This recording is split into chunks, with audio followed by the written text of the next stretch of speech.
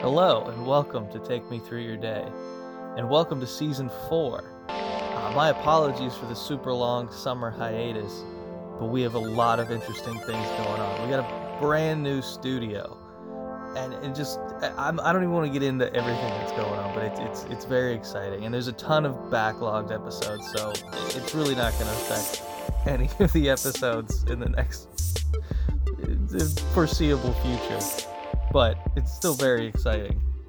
On this episode, we have a nurse, and if you were ever considering this job, if you're, in high school and you want to go down this path, or you're just thinking of a career change or whatever, there's a lot of really good information here, and I think you'll really enjoy it.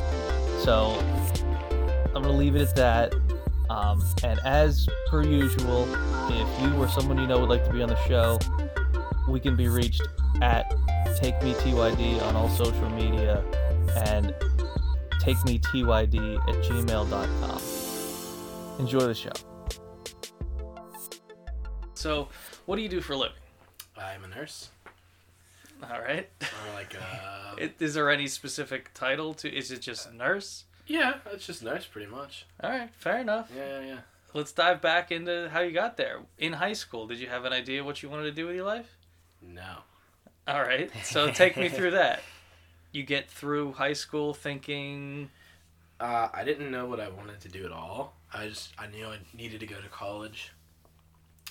Then when I got to college, I was like, well, I'm going to have to pay this back, so I should probably figure out what I can do for that. And I always liked, the body and things like that. I liked science, so it kind of fit together. As I took more science classes, because I went for a general, it's like a general, I think, what was it? It would have been like math and science. I can't remember. It would have been a very basic biology degree, I think, or something like that. Which is basically, your next step would be you either go to med school, which I couldn't go to med school, or you do like physical therapy or physician assistant, something like that. Generally speaking, were you a good student? In high school? Yeah. No. Okay. In high school, all right, no. so how not good?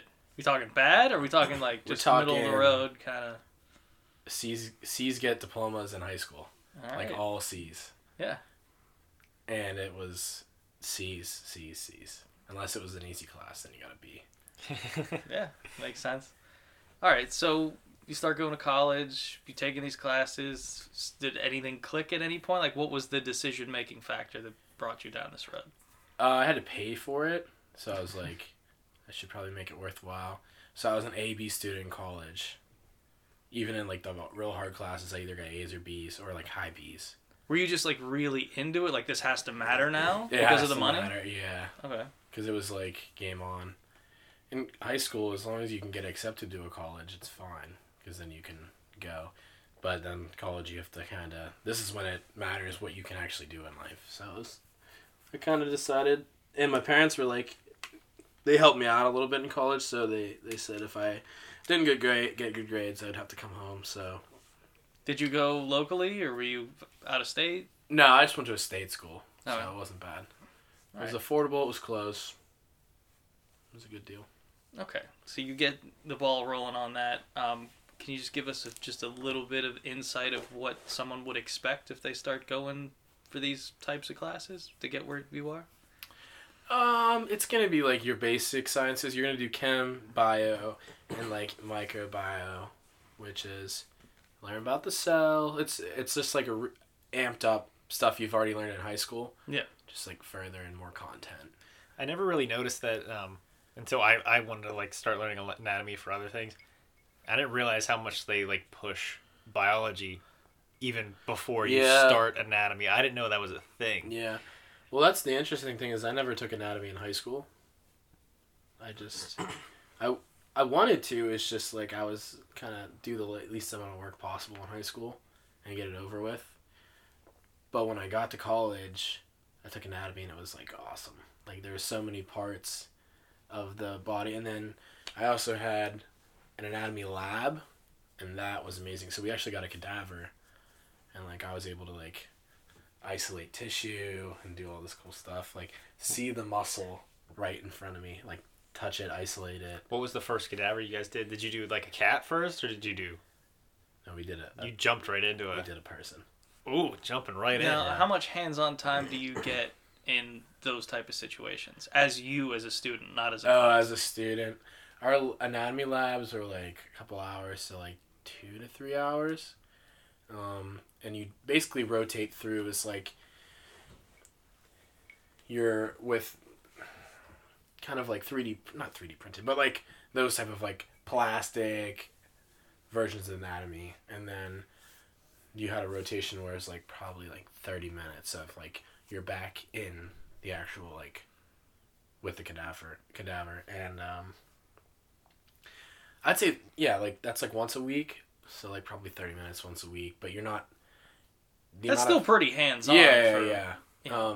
And that's just for a semester, and it was really cool. And then the coolest part was, and I felt most useful is and so part of the anatomy is just like knowing what things are and what they're called and like identifying them, and I mean that's really all it is. And our test, like you had the plastic models where you would go, what is this? And it was, I don't know, something random, like the humerus, basic, and then there's like parts of the humerus. Yeah. But then you go to the cadaver, and it's like, what's this? And it's labeled, and it's got a little stick, and it's actually like a real person. You're like, it's cool. that's the sciatic nerve, and the sciatic nerve is like that big. And you can like, what is that, the size of like a marble? How would I say like a penny? I'm just trying to like translate it to audio. Yeah. A little bit thicker than a jump rope. Okay. That's like, imagine just seeing that. It's the most white you've ever seen. Really? Like That's the I would. it's like as white. I wish I could explain it to like people listening, but that Like a white sheet, like a it's super white. unnaturally white. Wow. Yeah, which is really cool. It's fascinating. Mm-hmm. So that was cool. That was like, and that was useful because you're like, it's not just like, I mean, I'm never gonna use it, but it's useful if for someone who were, because in that time I was possibly studying to do anything. Like it could be med school, it could be this, it could be that. So your options are open, and you're just taking these classes because you kind of know the avenue. Yeah. You know what you like, so It's like, what a good baseline. So anybody who's going anywhere gets like pretty much all the experience you can get like before that. So that was really cool. Now, for something like, see, you're just like, I don't want to say run of the mill nurse. Are you run of the mill nurse? Like if someone thinks nurse is like that's what I do. Floor nursing, yeah. Because nurse you can do a lot, but floor nursing is like in the hospital on like a med surge or post-op floor basically. All right, so post-op, that's a really good. I would say post-op. That's well, we're gonna get into that. I just want to just mop up the college time. Like, how much time are you spending? Is a 4-year degree plus more? No, it was just 4, but I had to get accepted in a nursing school, and because I didn't go into originally. There was a year they said I think it was my sophomore year. They said you've been accepted. No, it was my junior year, and I applied my sophomore year, and they said you'll be accepted in this class, not next year, but the next year. Yeah. And I was like, okay, well, what do? They said, just fill credits, and then when you get to the last when you get to your final nursing, you'll just have to do nursing stuff, and you won't have to focus on anything else, which is what I did. All I had to do my last 2 years was just nursing. So you went for a total of 5, right? Yeah. Just well, one my extra last year. 3 years. The third year, yeah.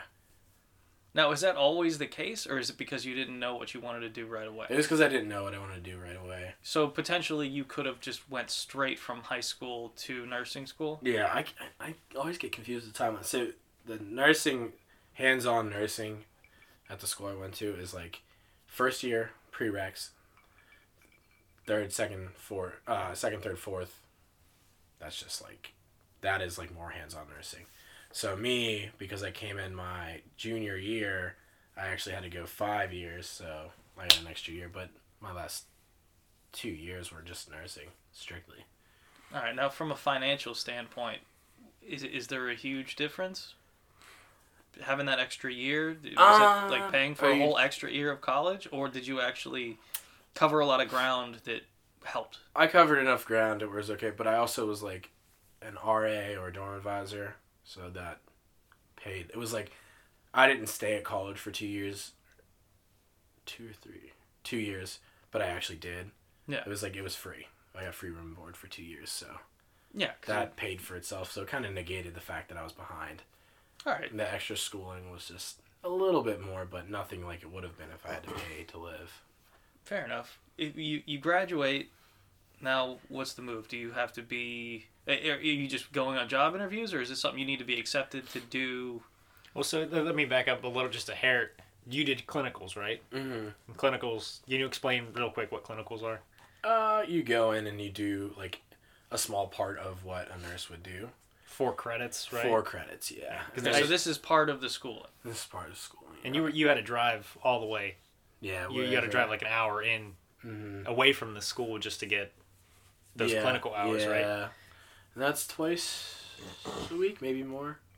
I think it was just twice How a long week. were those shifts, quote unquote? Ooh, 8 hours. Oh, so they were full shifts you had to drive. Yeah. That was like working, but not for free. Yeah, but for free. Well, But paying for not a lot of money. Yeah, it's 10 hours for, Yeah. the experience. Yeah. Really. Exactly.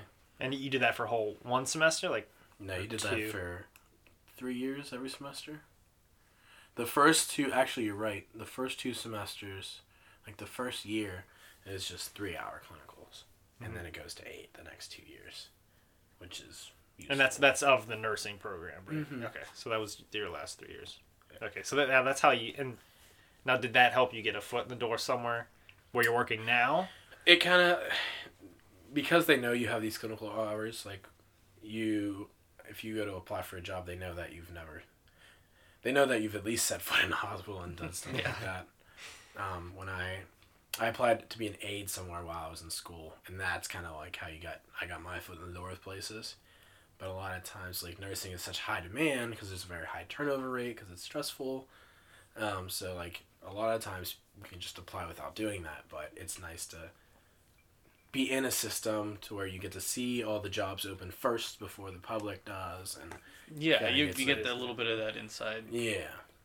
And you get more experience, too. And you know the normal flow from, like, being an actual employee versus student. There's less responsibility as a student. Okay, so how did you get... Are you at the first job that you got? Oh, no. So, since I've graduated? Yeah, just give me the timeline from then, when you graduated, to now, and then we'll, start the show. So, graduated in 17, and now it's 19. So, I had applied and got that job that I'm at now probably months before I even graduated, and before I even had my RN license. Uh-huh. Were you doing the nurse's aide job there, and that's why your foot was so heavy in the door there? With the same general company, the big company, but not with not that actual floor, different floor. Different floor, same. We were in the same building though. No, different hospital. Different hospital. Different. Okay. But it's the same. But it's still the parent. same umbrella kind of. Yeah, it's still floor nursing. Yeah. Yeah. All right, so let's get into your day a little bit.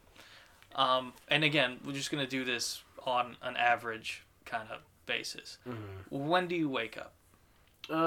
Depends on if I work a night or a day.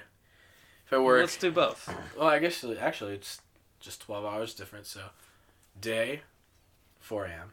Mm-hmm. Night, 4 p.m. Okay. Now, do you set an alarm for 4? Oh yeah. Now, I set 2 alarms. Okay, is this something you do on your phone?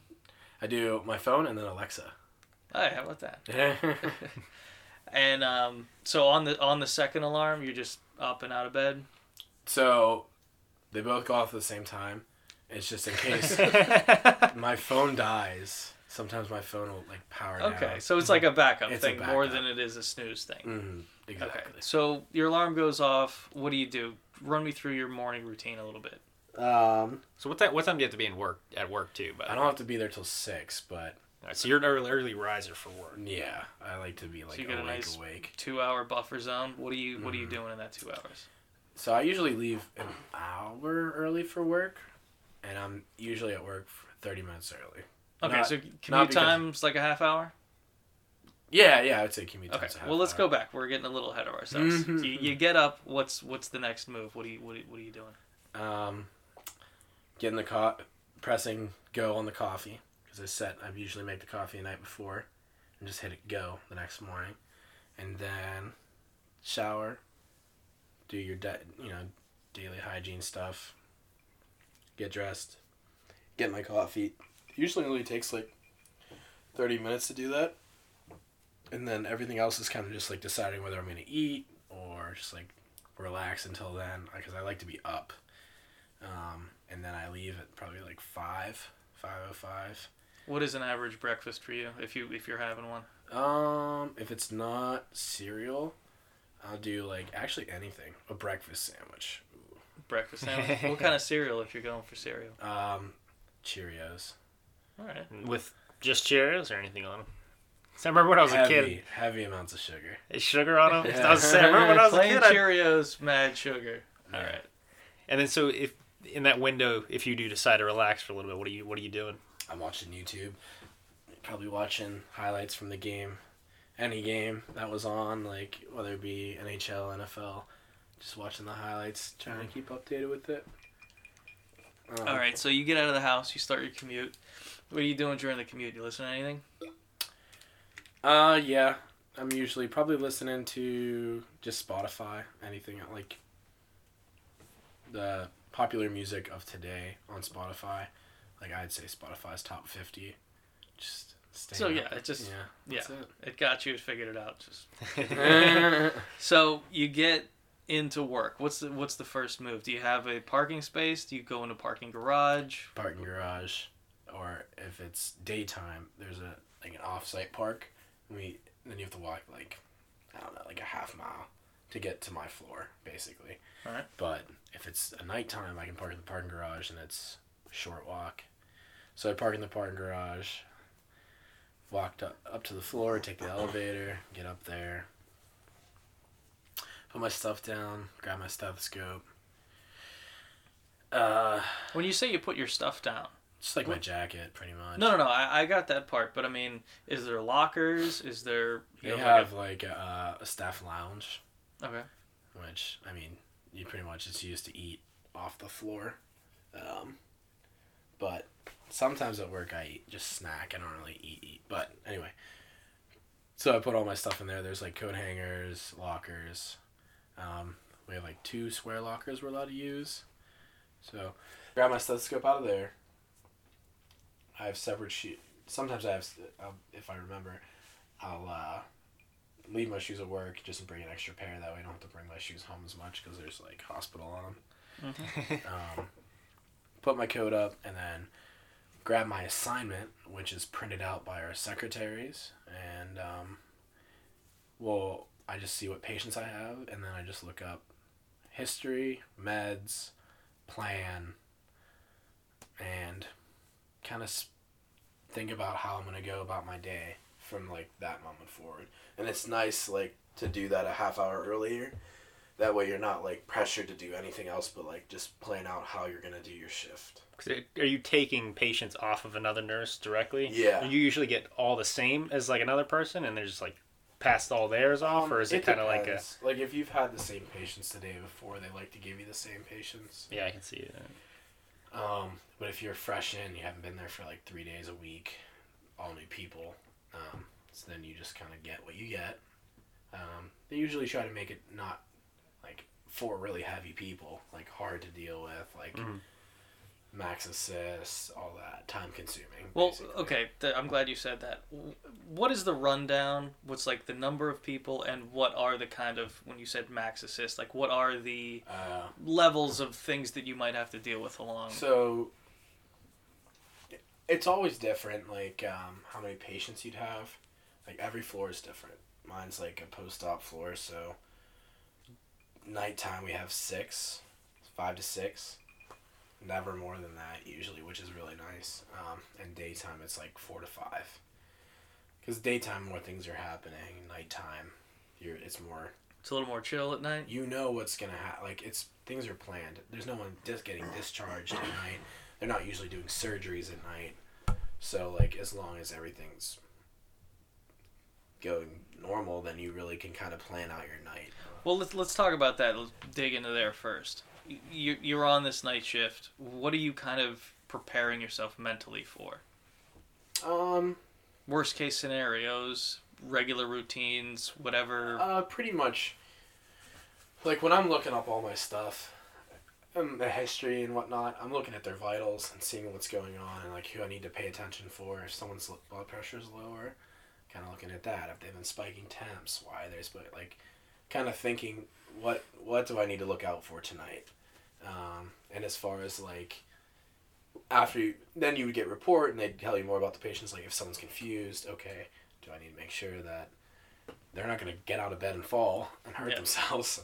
So then you'd plan on staying next to that patient more that night, stuff like that. So that's kind of like planning your day out. Where to sit, why, like who's going to get you, who you're going to see first, what's going unnormal, what do you need to talk to the doctor about, blah, blah, blah. And they're usually, so if you said anywhere from 4 to 6 patients depending on day or night.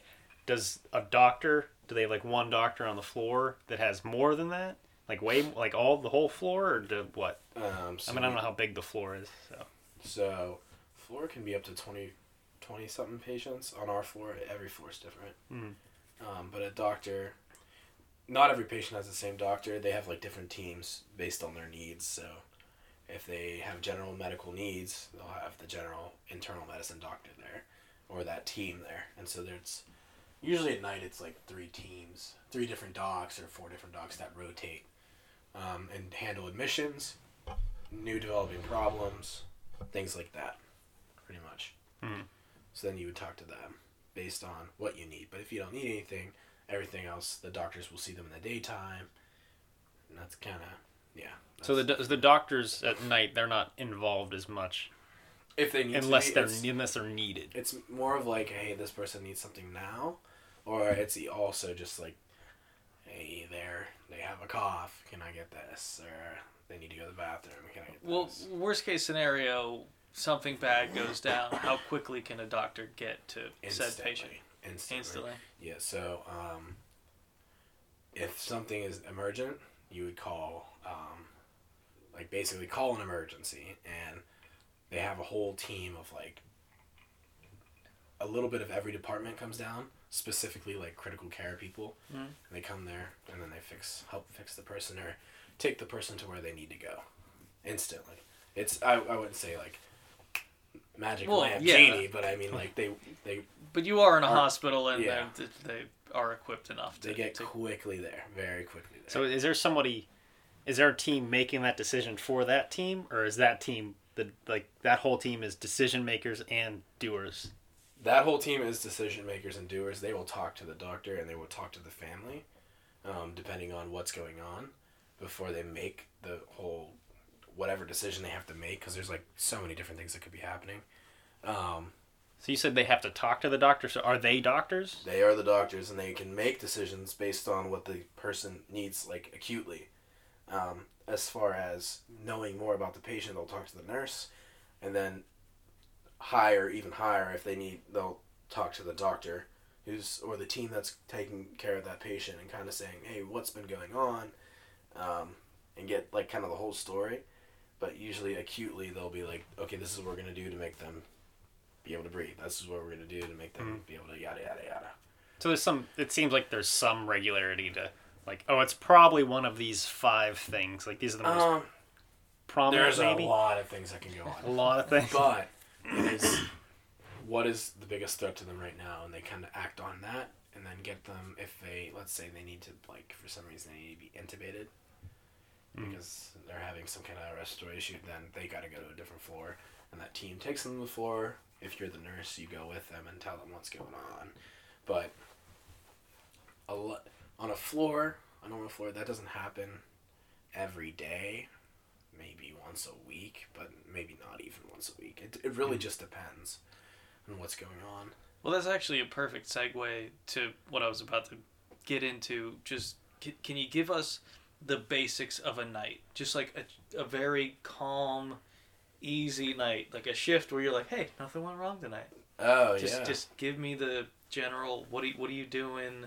what are your actions? What are you doing hands-on? What are you filling that, 8 hours with? 12 hours. So, basically, you assess the patient first after getting a report from the nurse. So you have the report from the list, and you're just going from patient to patient, one by one, or you're assessing them by, like, this person needs to be first, this person needs to be second? Yeah, you do it who needs to be first, and, like, what your biggest concern basically would be. So, you check them out, check them all over, make sure their skin's good, make sure, listen to their lungs, listen to their heart, check their legs, check for swelling, ask them chest pain, chest spread, like, all the raw, good, like, threats, like, all the threats. Okay, do you have a specific checklist? I know you just did give me a whole list of things, but, like, do you have a checklist in your head? It depends for, like, what's the patient's there for.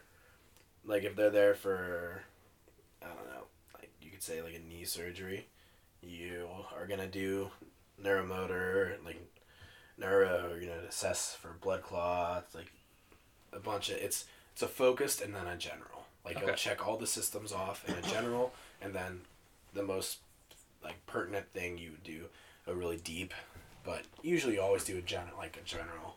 So it's like for everybody, I'm checking their vitals no matter what. Oh, right? oh yeah. And like, it's based on the doctor though. It's like anything that every normal patient should have going with them, you would be checking on. Like what? I would hope you wouldn't have blurry vision that you never had before. I would hope that you didn't have chest pain that you never had before. You would hope that their heart is regular if it was regular before, so you're listening to it, feeling it. You would hope that they don't feel suddenly short, like having chills or anything like that. Or there's like a large list, but you're asking all those questions. You shouldn't have new numbness. You shouldn't have a loss of vision. There's like so many things you could go into. Like there's so many, like, is there dizziness. Is there something obscure that people wouldn't really think about? Because I mean, like, this is all like, oh yeah, you should see a doctor if you're, heart's racing or something like that. So some weird case you came along is like, I mean, that's if your not heart rate's like high and you're just sitting in bed or sleeping, that's odd. Mm-hmm. Unless you have some history of it, that's how you are. But normally most people don't, because, I mean, your heart rate goes high when you're walking around or running, because it needs a higher demand or whatever. But if you're just laying there, so then you have to address it. Call a doctor. They can kind of look into it. Make sure then you would check their vitals again. Do things like that. Just like making sure if you find something abnormal, it's either explained and something's being done about it, or that's their normal, or that you can make a doctor aware so we can get working on, like, fixing it, basically. So you're more of like a find out what's wrong than tell someone. Well, you should a nurse is always just trying to prevent, like, knowing a patient's at risk for XYZ and making sure they're not experiencing XYZ, and then also knowing a baseline, assessing them, and then if something's new or changed, making it a doctor aware if it's like something that could be, like, threatening. So making the people who need to know about the patient aware if something abnormal is happening. Right, so there's a million different ways your night could go then. Yeah, there's a million different ways, but usually it's like, so like I said, after I assess all my people, you kind of look into what their needs are right now. Like, if they go to the bathroom, you take them to the bathroom, blah, blah, blah. Then, whenever their meds are ordered, go through the meds, pass the medications, pass their whatever, if anyone has like IV medications that are random along the way, you hang those at the time you're supposed to hang them. 4 hours later, you check on all of them again. If they're sleeping, you can kind of let them sleep. This is at night. The day, you can kind of like, hey, if you just had knee surgery, move your legs. Can you do this? No more numbness. You don't have any numbness or anything. And then at nighttime, you'll have like blood draws. We all have blood draws pretty much at the same time.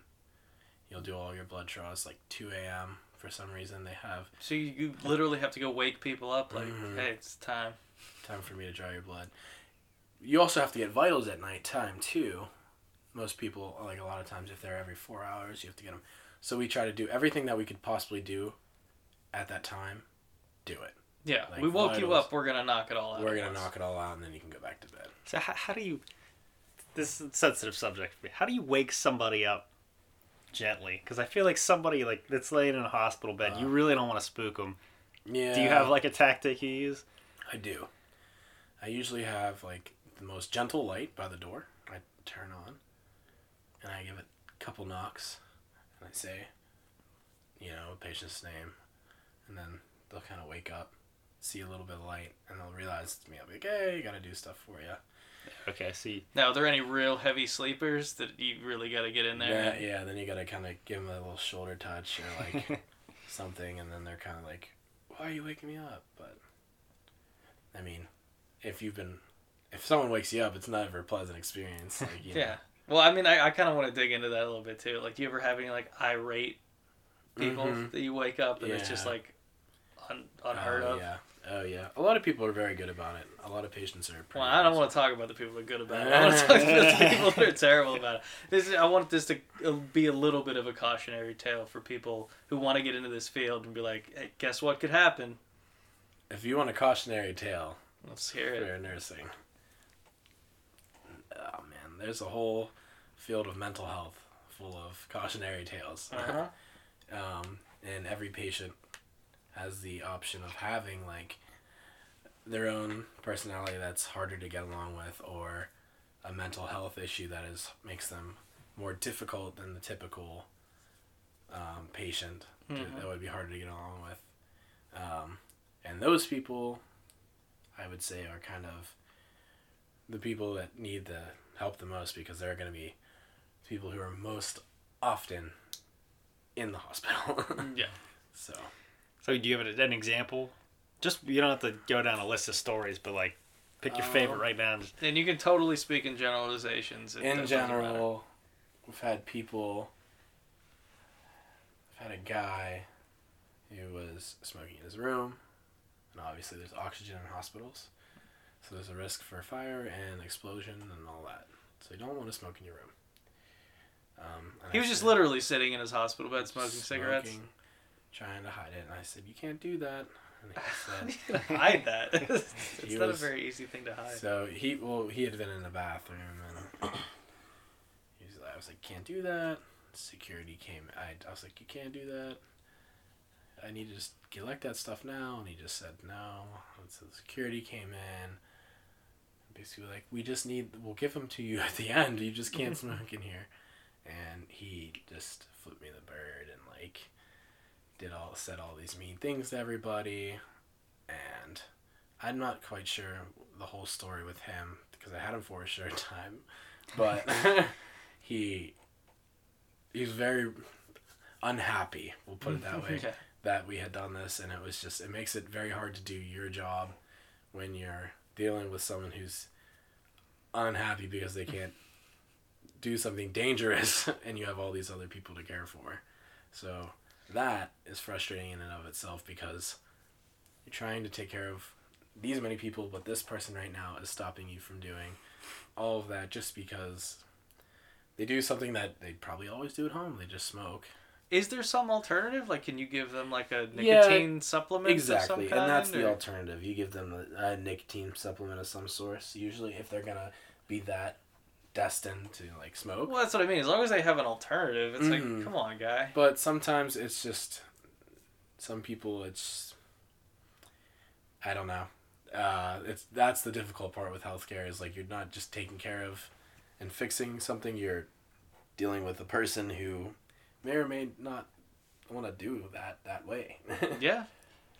So I can complain about retail and food all day, like restaurant working and everything, but yeah, this seems like a whole nother level, as opposed to just getting somebody their food or it's different when you start putting needles in people. Yeah, and that's the other hard part about it, is there's a lot of pretty invasive things that you have to do to someone who doesn't want to be in the hospital in the first place, because no one wants to be sick, or no one wants to need to be in the hospital, and that's the thing you kind of got to focus on, is they don't want to be here and they don't feel good right now, whereas you're getting paid to be there. So kind of got to remember that, even if they're being seemingly irrational, but it's probably rational to them, because from their point of view, this is pretty terrible. Now, in your schooling or in your like pre-hiring process, is there any type of class or training or anything just about that general empathy of like you do have to sympathize for these people because you have to understand whatever crazy situation they're in, you still have to deal with them. Well, it's there is a specific class, I can't remember what it's called. Oh my gosh.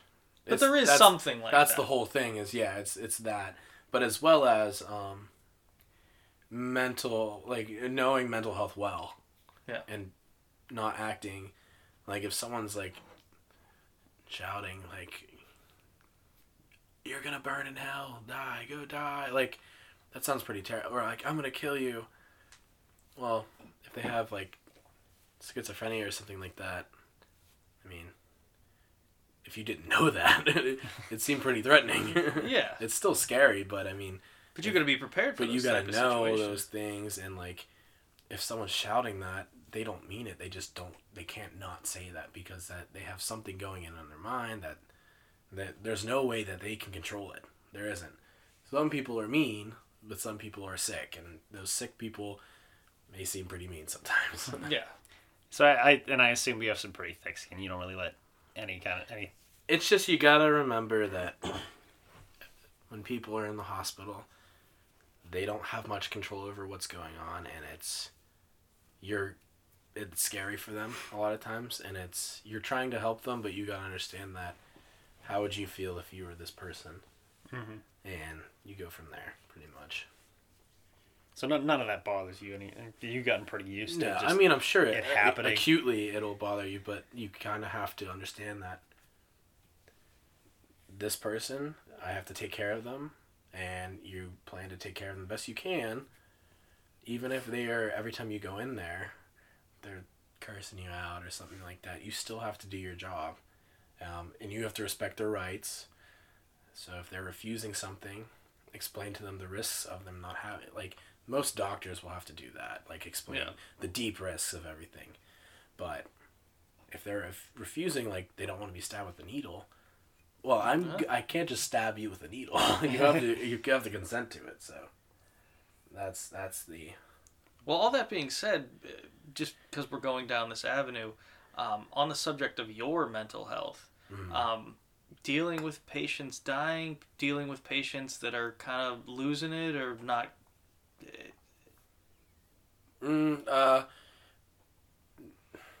Building rapport with someone and then something bad happening. Yeah, and that's the hard part. Is like that is really hard, and I don't think there's any good like training for that or anything. But knowing that you talk about it, and knowing that's part of like the job, and doing everything you can do, and knowing that there's some things you can't control, I think that's a good way. And the other good thing is I work 3/12, so I'm only there 3 days a week. You get to see a lot. So if you don't want to do it, and if you don't want to see that, then you can't do the job. I mean, well, that's kind of what I'm getting at is like if someone wants to go down this road, like some of the like darker things you have to prepare yourself to be able to handle. There's a lot of sad stories too, not just like sheer death. Like it's just they're in a bad way, and it's going to cost a lot of money. Yeah, and they don't have a lot of money, and so what do they do? I think that's hard for anyone, and there's a lot of jobs where there's a really negative side of it, but at the end of the day, you're actually caring for them. You're caring for them, and you get to help them as much as you can. So if you look at it that way, you're helping someone who needs help, and you're helping as much as you can. You're doing all your job correctly, making sure they're safe. You're making sure they have this. You're advocating for them. You're doing all these things to help this person and being a good person to them, to help them, which I think is pretty cool, because then there's not really, if you didn't have the knowledge or didn't have the position of where that's your job to help someone, then, I mean, you couldn't make a difference, but this job, the best way to take it is you're making a difference to help someone. That you are in a position do that. Do a lot of good.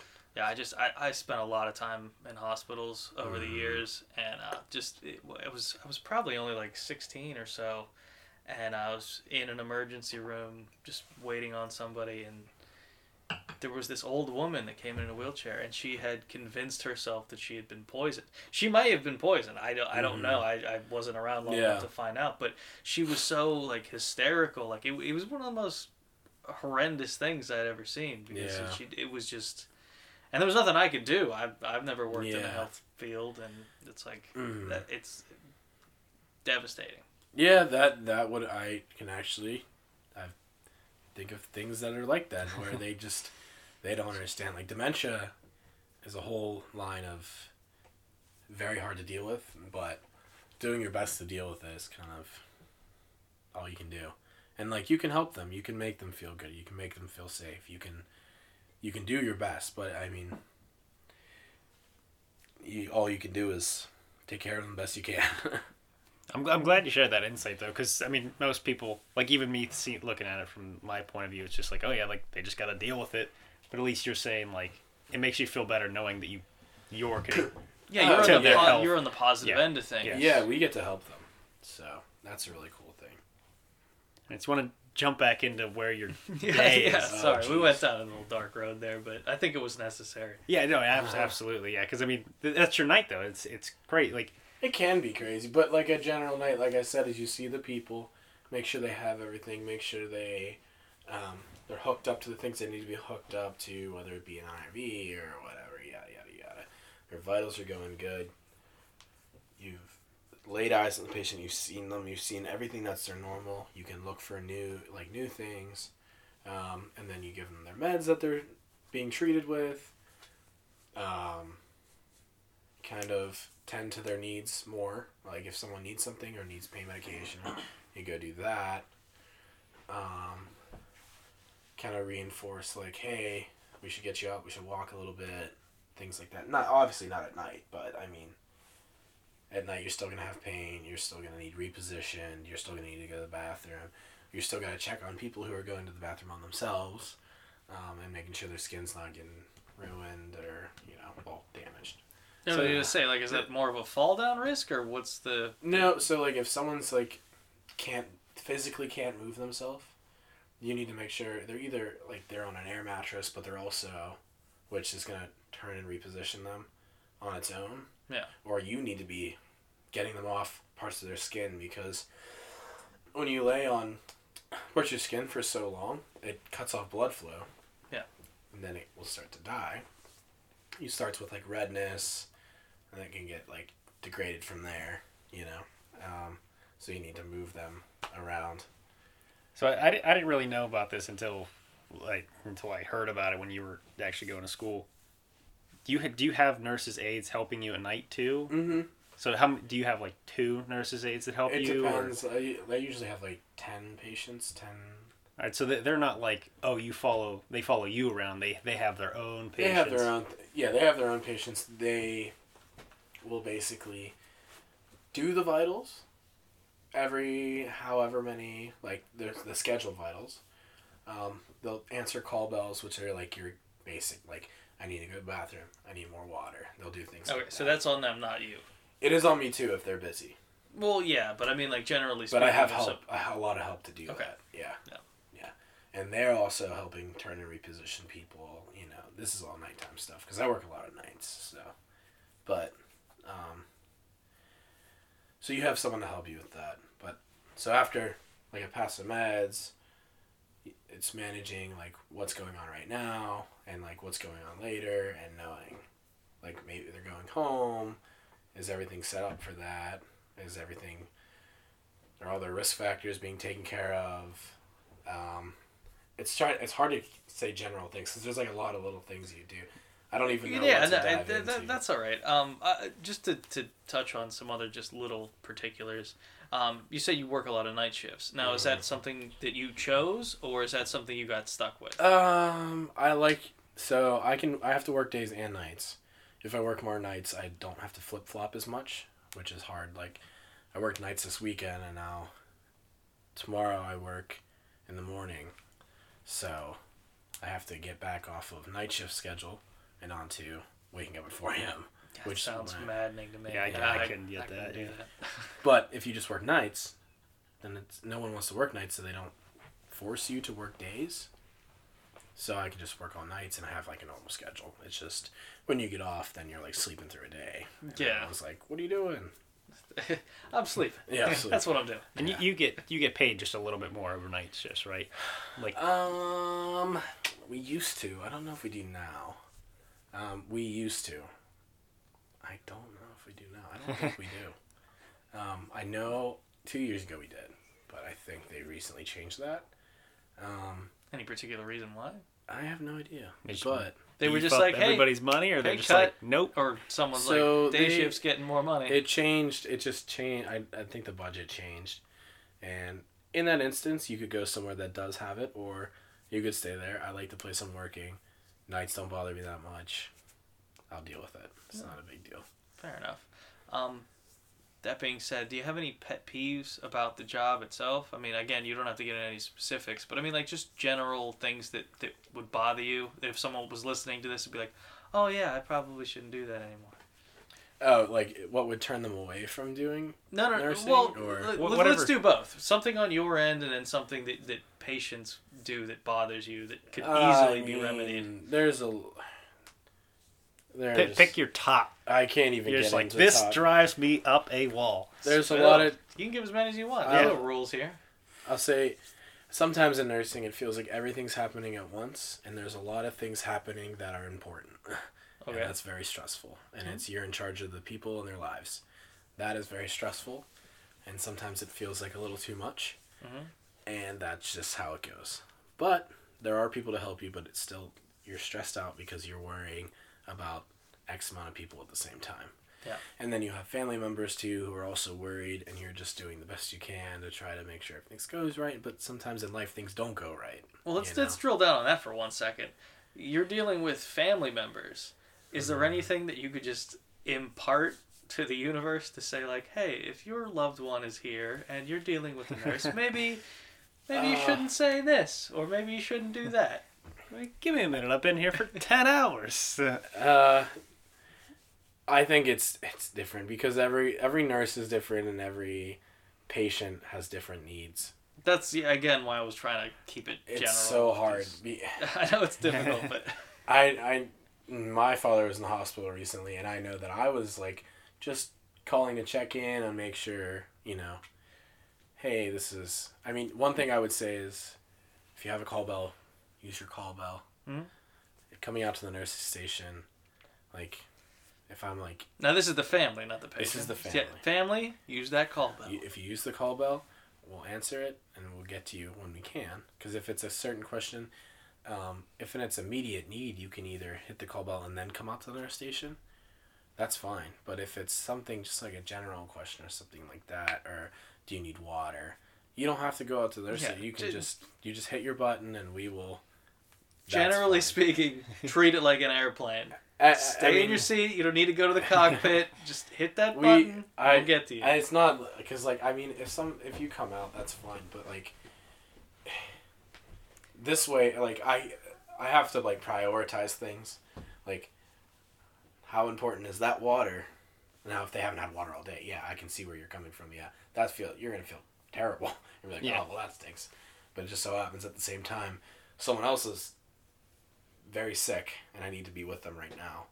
A lot of times, someone at the desk can help them out, but if you use your call bell, either the aide or myself can put it in my list of things to do and get it for you, or I can ask someone else to do it. But it doesn't interrupt, like, me doing my job. You know what I mean? Actually, this is actually something I've always been curious about. So if someone hits that call bell, how is that taken on your end? Is there like a series of lights at the nurse's station, or okay? So every hospital is different, but usually the system it'll go to the nurse's aide first, unless it is like pain or specifically just nurse.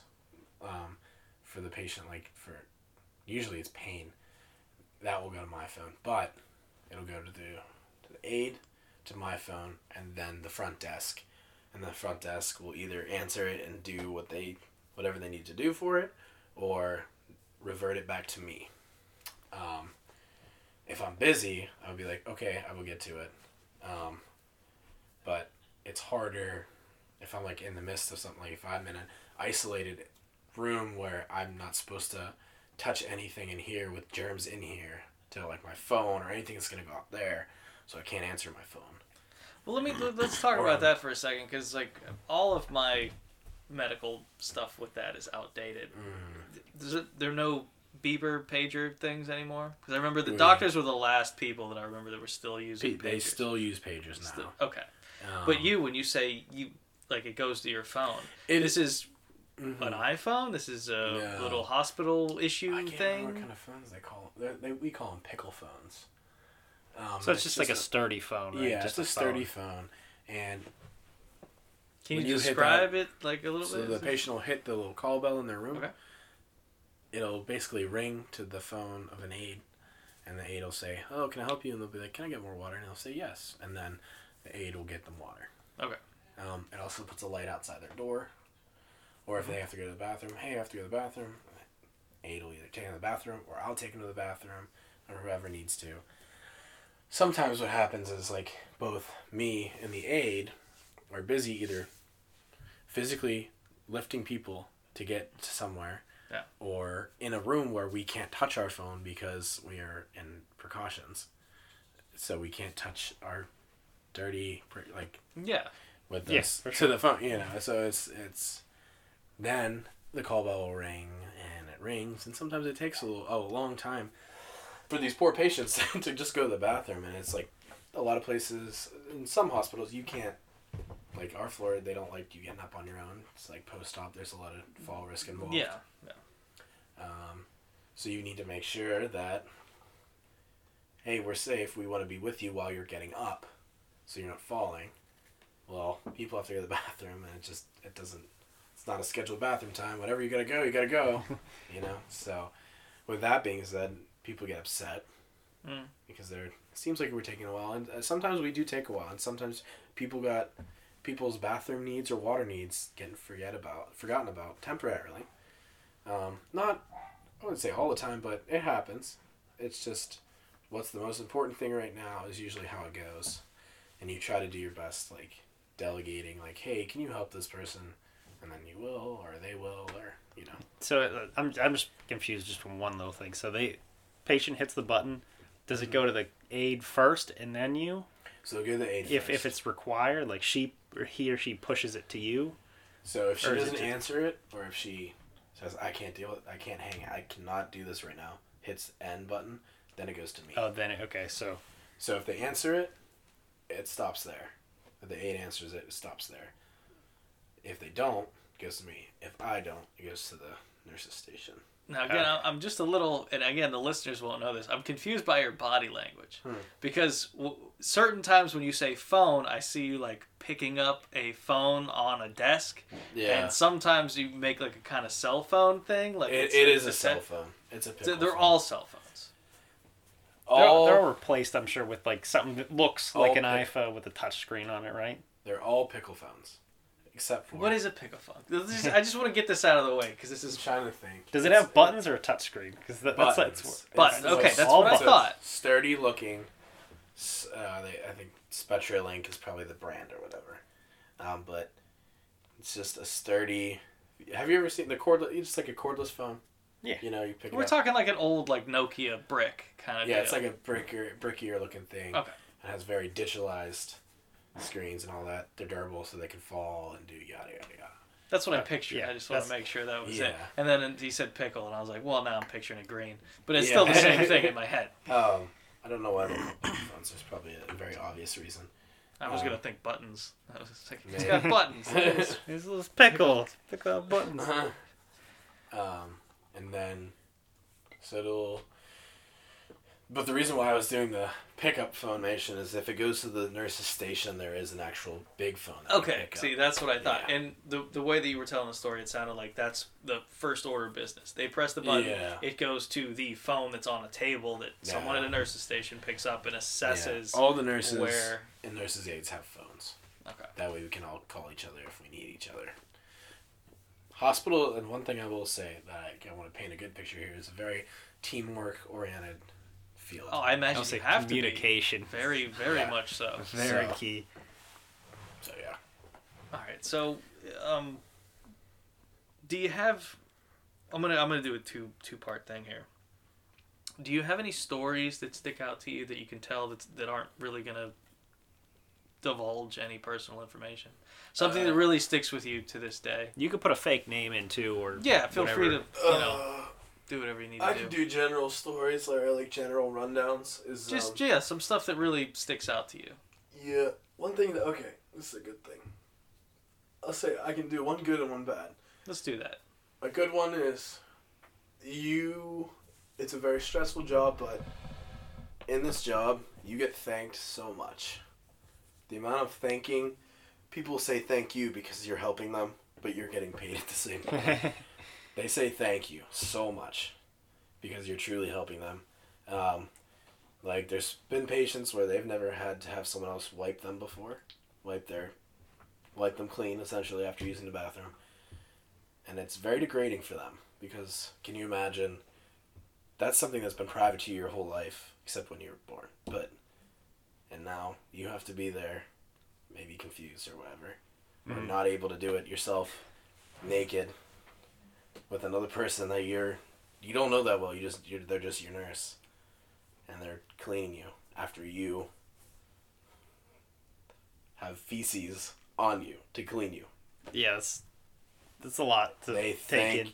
They will thank you for that, and they thank you for everything. They thank you and they thank you and they thank you, and they truly. Everyone is so thankful. It's really awesome, and a lot of patients too, who are really thankful and really kind and understanding, are the ones who they're the most. Like cancer patients, they are the nicest people. They are so thankful.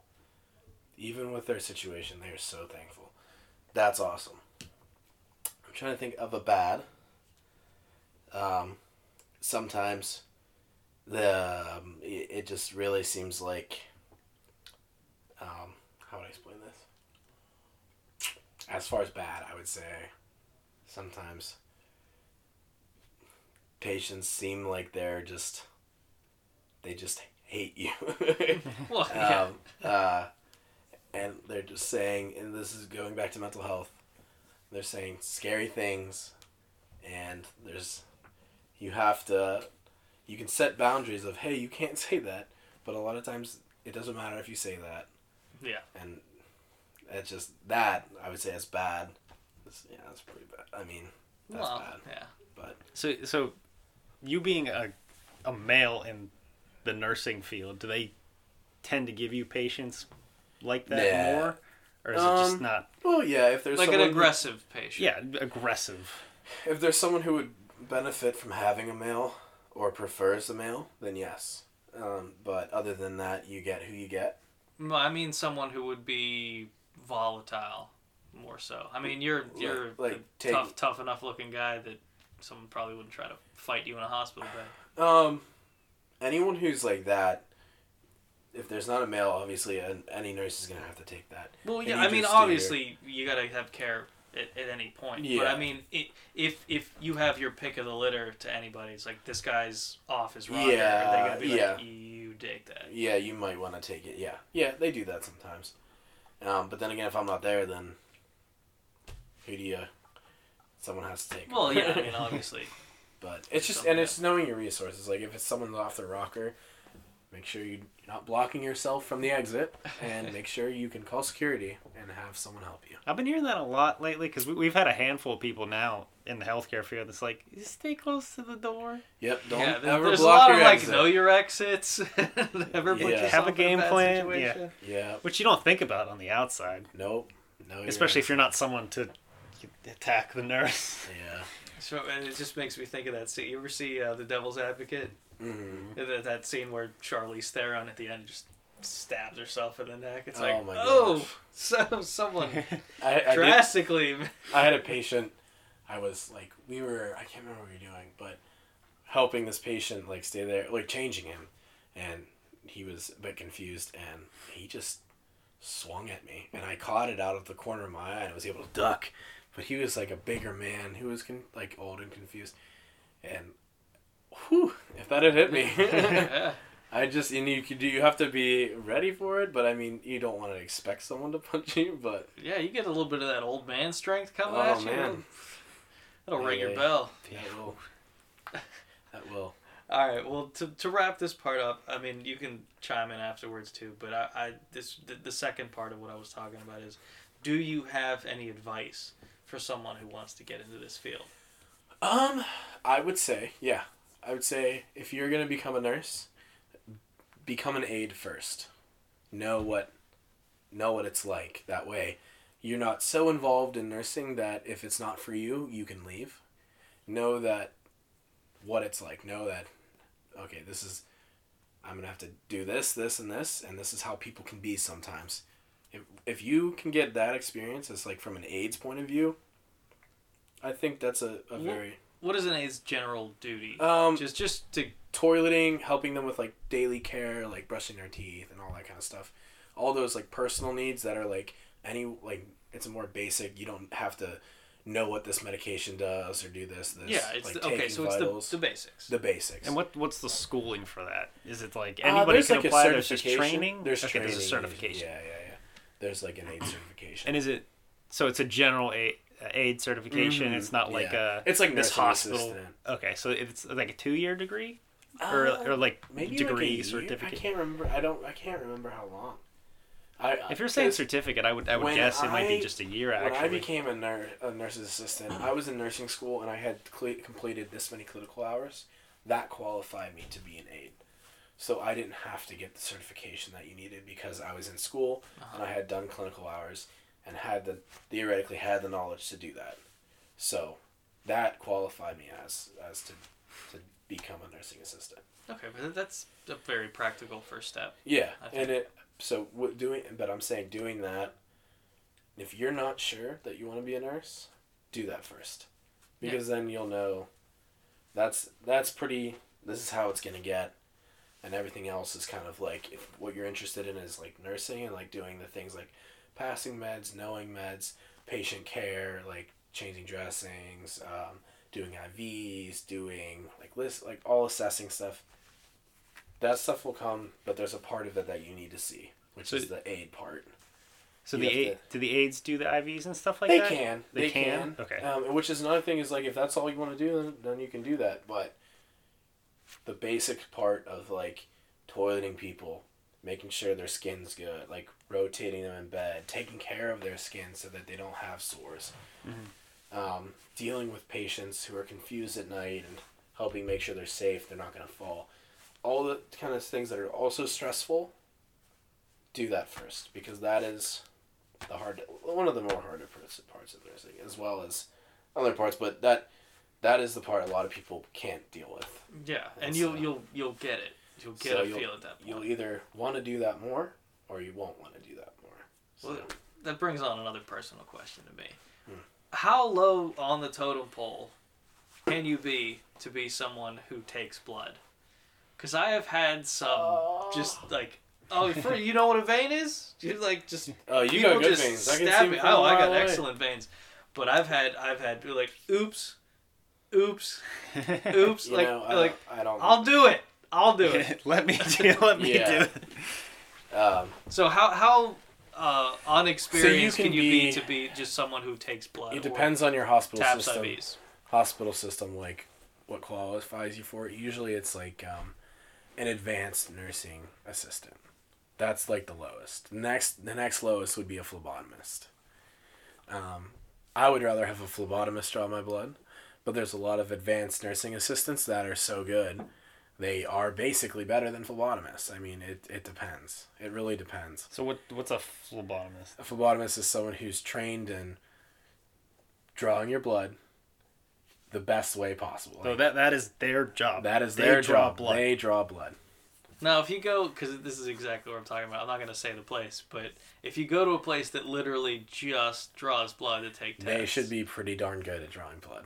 Would they be a phlebotomist? They would be a phlebotomist. Okay. Yeah, they should be a phlebotomist. And there's no other feeling that I can describe. Those people are phlebotomists, usually. The needle being in your arm, and then them doing other stuff where that needle starts just like jiggling Turning. around as it's in it. Yeah. Oh, I can't even describe it. Like, Sometimes your vein will like move, like if. Oh no, I'm a great patient. I know. Sturdy and. Just Well, your like, vein take isn't it like and- there. It's like in a part of the tissue where it can go back and forth and all that. No, this is.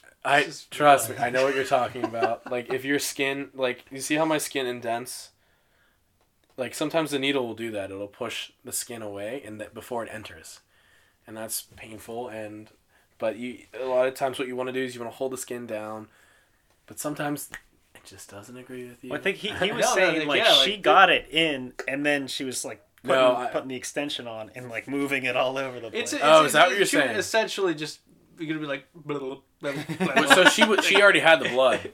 No, like I She was forget trying what to- it was. I was getting some kind of test done, but she had to take like at least 3 or 4 vials, and it was just like knocking around in there. Yeah. I wouldn't even call it painful. It's just the weirdest feeling. Okay, Knowing that it's You in know what? there and it's kind of knocking around. I don't know what to tell you. That is uncomfortable. I don't know. I was just curious. I do enjoy drawing blood though because I'm pretty darn good at it. I have a lot of patients say the person last night, like they kind of hype it up like if you miss, it's gonna be the end of the world, and which is completely fun because it stinks getting your blood drawn. It's awful. It is just it is terrible, but it's nice to be. Well, if you're good, go in, get it, and then be like, oh, that was painless, and you're just like, that's Nailed right, it. was And that's how it's painless. supposed to be. Yeah. All right. Do you have anything to add? Well, Do you have I anything to add? actually Then we'll get into the I, fun all stuff. I can say is I apologize for it being scatterbrained. There's a lot of things going through my head. Like We got a lot of information. Yeah, there's a this lot. was good. That's There's- all we need is an there's information so dump. many things that I can't even like.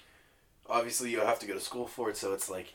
Well, for yeah, me to this go isn't a down class. the line. It's just It's like, yeah. but there's a lot of things you need to look out for, and there's so many things that come to mind. But yeah, it's a good career and it's exciting and it goes quick and you get to see a lot. You get to help a lot of people. So not to stick on this blood drawing wagon for any longer, but when you're in school training, like what's the first thing you draw blood out of? Like, do they have something that you like They test have a on? fake You, like, arm. A fake arm. Okay. And the veins are like Does it your look like- veins. They're huge. Does it look like real? It looks real. And really what it is it's like there's a tube system, a plastic tube system underneath like plastic skin, like silicone skin, that your objective is to go straight into it, and that's all. There's not a patient who's going to say, ow, or like, it's just, Yeah, you get to really. it's just the general idea of it. And then the first time you draw somebody's blood, are you doing like, they just have, is it like a class where you just like get to draw each other's blood? There was a class where it was like my training as an aide, I was going to be an advanced aide or whatever, and I remember you picked a partner and they drew blood on you and you drew blood on them, and I missed. So, That's an intense class. it was. Pick a partner. You kind of look at, and the person I had picked got it on the first try and he had never done it before, and I was like, I've never done this before either, and the most important thing is just with that is just making sure you're not going to stab yourself with a contaminated needle. Yeah. So that's the Like, biggest you don't thing. even- I I don't mean, really it's think about uncomfortable, but if you're just poking veins, after you take it out, you just hold it down. Put a Band-Aid on it, and you're pretty good.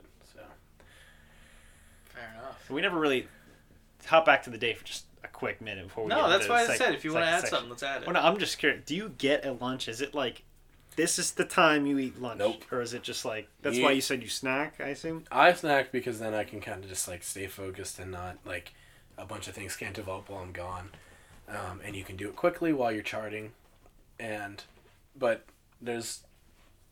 you can plan to take a lunch, and you usually take a 30-minute lunch, but there's so many things going on that if you just snack or like when you have time, if something like nothing's going on, everybody's taken care of, they have all their meds, everybody's good to go, then go eat. But stay within your phone or earshot. I wouldn't go off the floor. You can have people watch your patients. Some people do that. They'll go off the floor, have you watch. But it's nice if you just are there. Yeah, I can imagine. I'd want to do that too. And do you get breaks at all? Like, it's just like, if you don't have anything to do, you can like sit by your computer, chart, or just like you don't have to be. If all your stuff is done, then you don't. If you've stocked and done all those like housekeeping items, I mean you don't have to do anything. But there's not a lot of time like that. Yeah, I can imagine. So let's dabble into that too. Is it the little household items like what? Just like stocking, like making sure you have like gauze pads or like alcohol swabs. And is it like flushes. on you, or is it like you have to go somewhere to get them? Go somewhere to get them and bring them to. We have like, usually there's like a location where you can find those items for when you need them, or like in a cart or something like that. And are they also in the rooms? I assume, or are you stocking? They the can rooms a be. little It bit? depends on how the floor is set up. Sometimes they're in the rooms. But there's always a general location that's close to you that you can grab those things. And you want to make sure that is filled from, like, the main area. So. Do you have any other? All right, I do. I want to touch back because you brought it up. I was going to leave it alone, but you brought it back. What are you snacking on? Ooh. Because I imagine it's got to be some kind of, like, it's something to sustain you. Like, you're not quick having and a dirty, meal. yeah. Yeah. I mean, what are you doing? I'll snack on, like, maybe chips or, like, a sandwich from the vending machine downstairs. That's what I usually do. It's not completely healthy. But that's what It's I do. not completely. That's what I do. That's rough. It is. I was hoping you were going to Vending say machine like sandwich. some peanuts. You can have peanuts. There's like a store downstairs that has like peanuts, like sandwiches, all that kind of stuff. Was it? Lunchables. Oh, yeah, that's So that the brought up pinnacle of health. It Lunchables. just sparked a question. They have fruits and stuff too, but who wants that? Do you have to worry about like if you have peanuts? Do you have to like wash the hell I out of didn't your even hands? think of that. It's a great Yeah, question. so they don't really tell you about that, but like yeah, I mean I always do. That's also why I don't really eat peanuts at work because my biggest fear is someone has like an allergy to it. Mm-hmm. Peanuts or anything like that's typically like anaphylaxis allergy. I don't eat at work because who knows? Yeah, I That would be can terrifying. imagine. Yeah, it's just like this is my fault. But if you do, it's probably best to wash your hands vigorously. Just like in nursing, before you touch the patient, you wash your hands. After you touch the patient, you wash your hands. Before you enter, like when you enter the room, you wash your hands. When you leave, you wash your hands. You're washing your hands or putting alcohol on them, like that, like little Purell on them so frequently that after you touch something, you're trying to eliminate it, basically. And your hands just like rot in the winter. No, my hands are good. I'll say they don't look bad. I remember just working at like Dairy Queen and just washing my hands there constantly in the winter. And then my Yeah. hands were just done on the back. Yeah. I've been fortunate. My hands are not too bad. Some people do get some really dry, nasty Well, I hands. imagine, yeah, just alcohol all the time on your Yeah, hands. constant. I And can't even antibacterial imagine. soap. Yeah. I can't even imagine how much... I don't know why my skin's not different on my hands, but... Yeah, that's impressive. I've never Yeah. seen anybody that's like that would wash their hands that enough. I wash my And hands not and put have- alcohol in them so many times during a shift, it's actually nauseating. Like, but I'm fine. Do you know lotion or anything on your end? I don't know if they have, like, lotion. No, I mean for built you, in. like your personal like. No. Yeah? nothing. God damn. Just luck- Maybe it's just luck a out. genetic lucky. Yeah. There's some people who have some ugly hands at work, I'll tell you that. It happens. I never wash my hands. Mine are just baby smooth. But, yeah, I mean... And I never get sick. Hey, Great. Just whatever just- works. just- washing your hands, that's the big thing. But yeah, I try not to eat anything like that. That is funny that you say that, because that was like... I No don't one want to said get that. Yeah. Because like, they list allergies. Yeah, Like, is there anything else to avoid besides peanuts? Like, is there like a latex is a big one. latex? But now it's so regulated that if you have a latex allergy, they put a band on your wrist that says latex allergy, and they like flag the person a million times. Most equipment the latex has been eliminated because the allergies were so severe. So I just keep thinking of questions. We're gonna have to do a follow up. I Yeah, can think we of like can 50 do a more follow up. questions. Let's just get into the fun stuff, and then we'll track you down and get you. Well, here. wrap up your day real quick too. So you Oh get yeah, off your yeah. shift. We totally it's- blessed I past know. that. So it's the end of your shift. End What of my are shift. what are your duties? My duty is to make sure my meds are passed. Patients are like where they have to be. Sometimes they have to get up. Make sure that if there's anything like pertinent standing out, like a new development, it's taken care of or forwarded to the next nurse.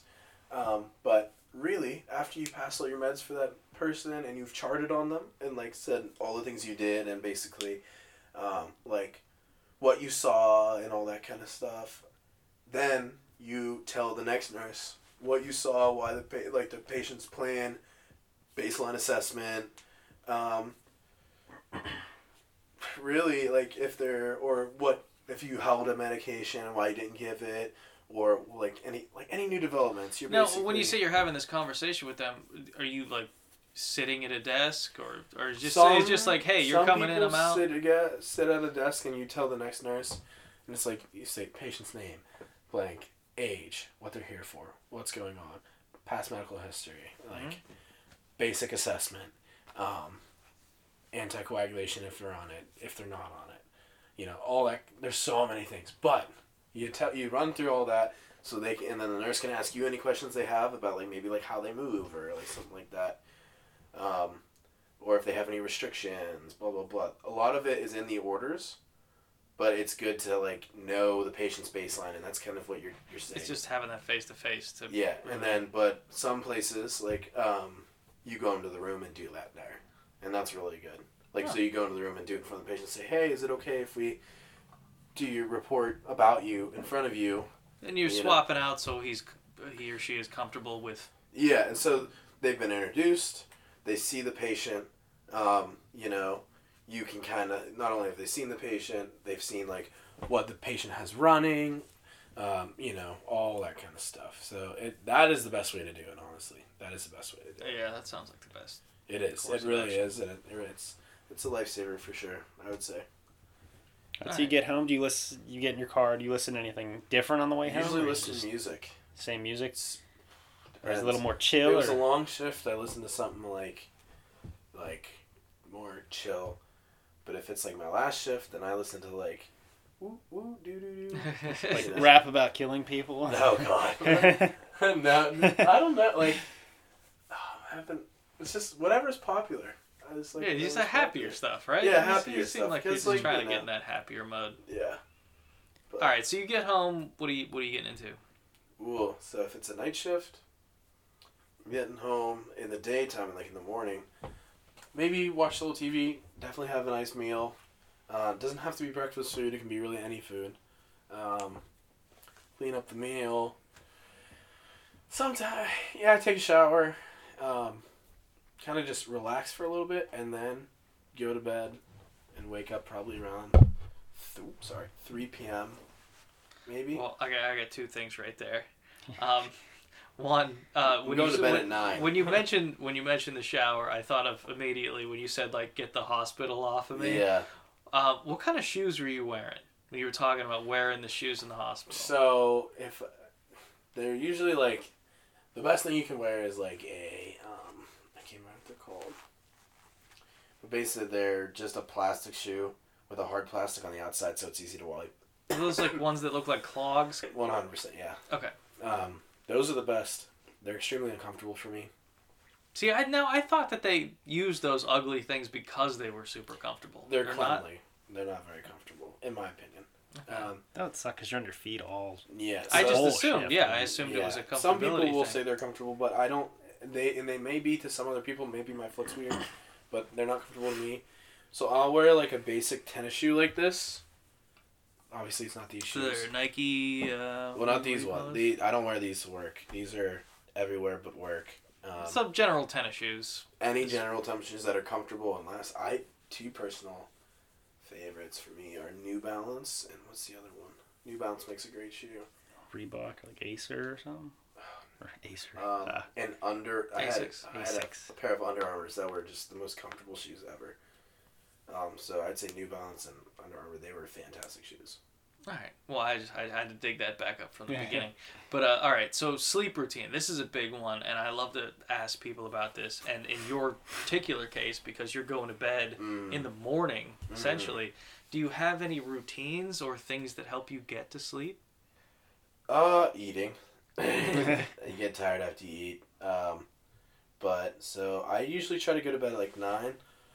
I'll start off with like just making the meal and doing all that. Kind of watch a TV show, and then I kind of put on like I'll watch something that's like gonna make me fall asleep, like something not too crazy, not too exciting. Like if it's YouTube, it's like an educational YouTube video. All right. So the one that you're interested in, but not enough to stay awake for. Okay. You know. Yeah, that makes sense. Like kind of like in your high school, they put on a movie and you're like, this is kind of, and then you're out.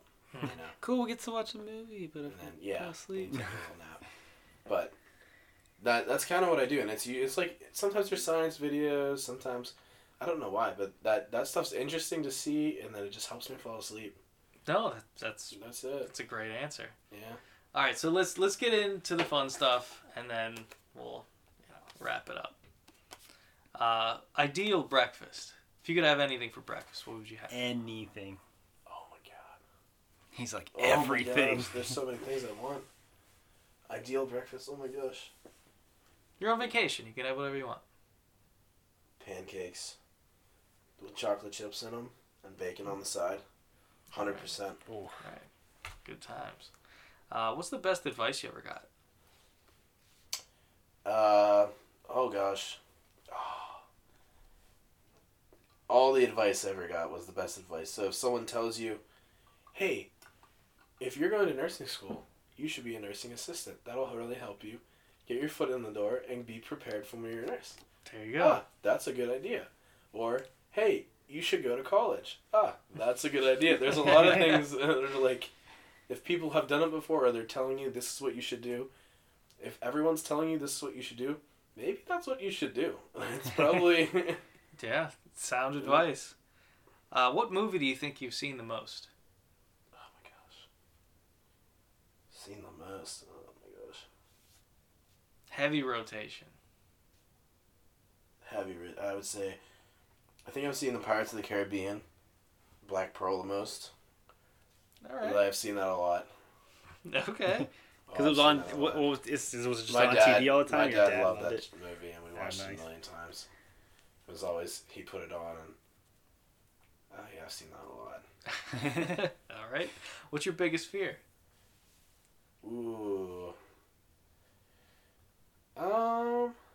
Like fear of, like, what do you mean? Like my, Anything. is it an Anything. object, or is it like? It's literally whatever your brain translates that question to be. No, there's nothing that, like, I immediately think of, oh, this could be the worst thing that could ever possibly happen. But I think a terrifying fear would be dying through the route of being unable to breathe. That sounds pretty horrible. Suffocation. It sounds pretty Whether horrible. it's suffocation, drowning, I mean, like, anything like that, that is terrifying to me. Yeah, that scares the An shit out airway of me. being constricted, that's terrifying. Yeah. I used to watch Baywatch as a kid, and anytime they'd go underwater, I'd hold my breath, and I'd just fucking lose it for Yeah. how long they'd be under Yeah. there. Mm-hmm. Terrible. It's scary. If you could have any candy, what would it be? Like, what's your Reese's. favorite? Reese's? Reese's Okay. peanut butter cups. I know that one. Easy one. Yeah. Childhood hero. Arnold Schwarzenegger. Good answer. What kind of soap do you use? I just switched, but it's, oh god, I think it's a Jergens. Jergens. All right. Jergens soap. It's pretty good. If someone gave your 18-year-old self $1,000, what would they do with it? Oh no. Probably something responsible, actually. If I got $1,000, I would probably use it for college. 100% I would have used That's it a for very college. responsible answer. What about now? Someone gave you $1,000, you can do whatever you want with it. Ooh, man. Oh, do I know what to do? I would keep it for now, but I would plan on making a big purchase, like a new car or something like that. Or a fun purchase, like, what would be a fun purchase? There's so many things I would do with it, but it would be a big fun purchase. Come on, give me a fun purchase. You already floated the Oh, idea. Give me something. I would want, oh god. I already know what you're gonna say. What do you want to Dirt say? bike. I would want a dirt bike. 100%. Yeah, I would want a dirt bike. All right. Biggest pet peeve in general, not about the job, just the biggest pet peeve in life. I can't think I don't have too many. Like, You don't seem to be bothered very much. Yeah, I don't get. I mean, people are people. I don't know. I probably, because my pet peeves, I probably do. Like in traffic, just don't be completely irrelevant to people around you. Yeah, That's a situational big- awareness. Please That's have another- situational awareness. Situational If I'm behind awareness. New T-shirt coming soon. I'm clearly, you're in a turning lane that, well, you're going to be able to go straight, and I'm behind you. You could be in the left lane, which would not prevent me from being able to make my right-hand turn, which this lane is also for. You could maybe be a little bit more left in the lane, or a little bit further. Don't sit there 3 feet back from when I could turn right if you're just 3 feet forward. Like, come on. People are ridiculous. What can you Hey, say? you don't get me started on driving. Yeah, We can that. get. We'll do a whole episode Okay. about driving. Where do you see yourself in 10 years? I don't know. Still in healthcare. I would say probably more in like an office setting. An office like I would say like Like an a doctor's administrative office. setting? Or a doctor's office? That could be administrative in the doctor's office. Maybe like a manager in charge, or like a nursing manager or somewhere. I don't know. All right, that's fine. You have a tipping custom? What do you mean? Tipping at When you go to restaurants or restaurants. cabs or I think whatever? tipping's very important. I think those people are in the service industry and they are doing the job and taking a lot of crap, so you gotta tip accordingly. Mhm. So I'd say the lowest you should tip is 20% in my opinion. And if someone has really truly gone out of their way and really floored you, you tip that way because that's what they deserve. Good man. Good man. What is something you wish you'd learned earlier? Ooh, just read. I think that's a great answer. All you need to do, you can do anything you want. If you just want to, you can just, all the information is there, just read about it. Just, if you're interested in something, go online and read about it. Yeah. You know, people, or in class, you don't know how to do something, read somewhere to find out how to do. You don't need everyone telling you this way, this way, this way. Read your book, read the instructions, read. There's so many. Just read. Yeah. It's like Don't Good Will waste Hunting. don't waste your Same time asking around. Just read. Childhood celebrity crush. Oh no, celebrity crush. And we're talking like young, formidable years, not like, you're in high school and everything. So, wait, we're like, talking like early on. Were they in a movie or something, or like movie, anything? TV, music? Who's that- any whatever? remotely who's famous? that lady that was in Fantastic Four? The red-haired girl. No. I think it's Jessica Alba. Jessica Alba? I think it's No, Jessica no, Alba. yeah, you're right. You're right. that's who- Yeah, it was her. Jessica Alba. Right. All right. For Not sure. only is that a good answer, but I think you might be the second person to say that. I Really? could be Yeah, wrong dude, about she that, was- But yeah, yeah. Jessica Alba, super fun. That'd be funny. See, like I idle hands. She was so. Thinking of the right person, right? Jessica Alba. I don't Yeah, know. it's. I'm right. Yeah. I'm either You're right, right. or I'm editing it out. Either way, moving on. What's one thing you'd change about yourself? Laziness. Other than at work, I'm a little bit lazy at home. I could try harder on things like working out. I don't push myself. I would say at home, if I make a meal, sometimes I will clean it up later. I think the best thing you can do is get things done when they need to be done and actively seek out things to do. That way you can get ahead. I don't do that enough. Well, I could see coming back after a 12-hour shift. And just being Yeah. like, yeah. maybe well, fuck Screw, those dishes. screw everything. Yeah, Me time. No, I get that though. Because there's no better feeling than, this is just me personally, but like cooking, having everything ready, and cleaning as you go. That way Yeah. you're done with your meal, And then you it's don't like have everything's to- clean too. Yep. I'm Food's done. clean. Nothing sits there and stinks. It's a good feeling. All right, what's the hardest time you ever laughed? Oh, there's been so many times. First one that comes to mind. Oh no, there's been so many, and I can think. When you ask that question, I think of the most recent one. Mm-hmm. Go with that. Playing poker with my friends, and there's a childhood one with me and you that I laughed a lot on. Do That both. It's a million. Yeah, I'll tell you. Go to the poker one. We'll first, go to the poker one first, and we're sitting there playing poker and have a good hand. There's a couple kids who don't really know how to play poker that well.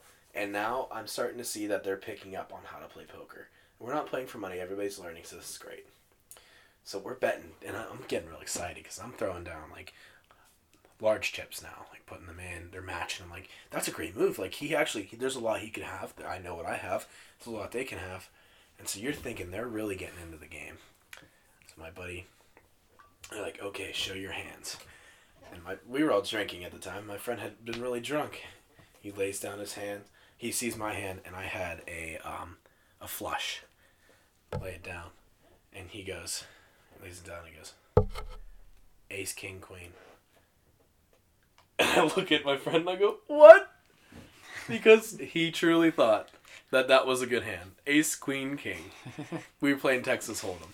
So a flush is fantastic. You know, not the best, but he lays it down with absolute confidence and goes, ace, queen, king. And he had bet more than half of what he had on the fact that he was pretty sure that ace, queen, king was pretty good. Excellent. And then, the childhood one with me, there was two. We had been on the trampoline. Oh, and God. Hayes being rowdy. And I tackled him. The trampoline netting snapped. And we got stuck in like a little sack. And my face was like up against him. And his legs are like up on my face. Your foot was on my face. And Yeah. the only way you could get out was if you put your foot on my face. And I'm just like, and you were just like, I told you not to be this aggressive on the trampoline. And We're just hanging there like a ball sack on the trampoline.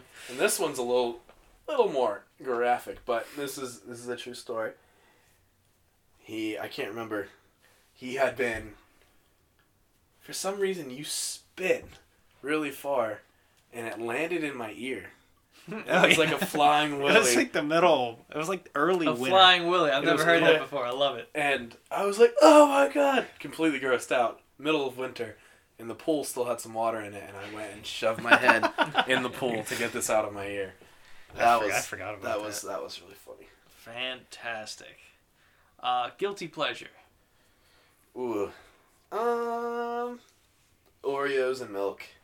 Ugh. Okay. And I'll down. This is why it's guilty. I'll down a whole double stacked Oreo box in one sitting. Not a sleeve, a box. No, it's a whole box. Whole box.